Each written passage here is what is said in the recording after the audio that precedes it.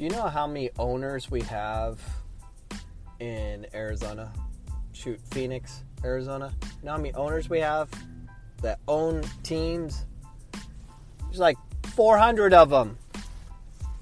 There's so many that own. The cartel owns teams in Arizona. They all play in all these 6v6 and Food City tournaments and stuff, and they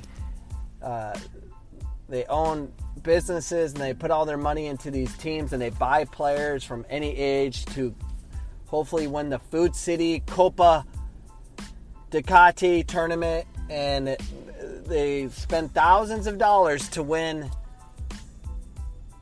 $10,000.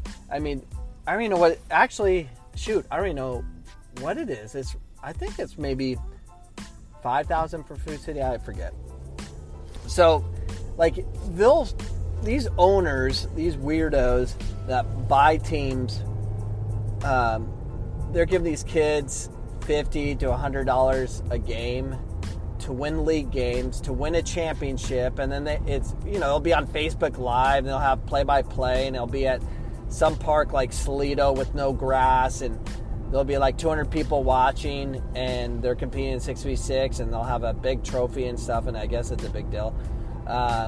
And the won $500, but they spent like $3,000 just to win it by paying players and all that. It's just crazy. Even the bigger tournaments, like they have all these Copa tournaments all over the place, and Verizon Cup and all this, and they'll spend 10 times the amount on players and owning the team to win a couple $1,000 so they can put a trophy in their house and say, look what I done. I don't get it. If you're that concerned about trophies and stuff, just go buy it. You can buy that same trophy for like $50, and then what are you gonna do with it all? It's just strange. If you want to be legit.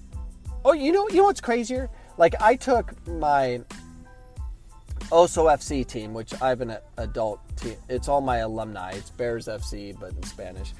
And we go play in a tournament. And then on Sunday, during playoff Sunday, we're in the final 16. And I kid you not, all the coaches, the owners, show up and started paying the league officials and all that stuff, or the tournament officials, for officials. Like, they wanted these officials, and they're paying like $200-$300 to have these certain officials for their game, and they're basically paying for the rights to have the officials officiate for them. I kid you not, that goes on. That's exactly what's going on. They're paying to win and get calls. It's that stupid. So just go buy your trophy. Save money. If you're going to cheat to win a Copa tournament trophy or whatever, so you can be featured on La Prensa or La Voz or whatever, that's crazy. You know what needs to happen? If someone would just do these, Telemundo, go do an investigation on these crazy tournaments where they're paying officials to win a tournament at Fear Farm Complex. It's just stupid. You have to pay. It goes on, and they get all the calls and everything. It's insane that they have to do that crap. And the only place where it's fair, I believe, is on the women's side, because they're not spending any money on that. But it's so corrupt. It is crazy corrupt. There should be a Netflix special on it. Absolutely, there should be. It's ridiculous. A bunch of crazy owners paying for everything, cheating, buying players. There's like crazy high-level players from Mexico that they fly in to, that are like Division I professionals in Mexico, fly in for tournaments. They're paying for that so they could win the Food City tournament, which they won't, because the owner that's competing with them saves all his money to buy the referees. It's insane.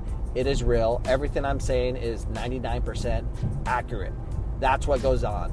It's insane. So good luck. I've won the Food City tournament 3 times before they started pay the refs and stuff. So anyways, that's my claim to fame. I'm a 3-time Food City champion. Peace out.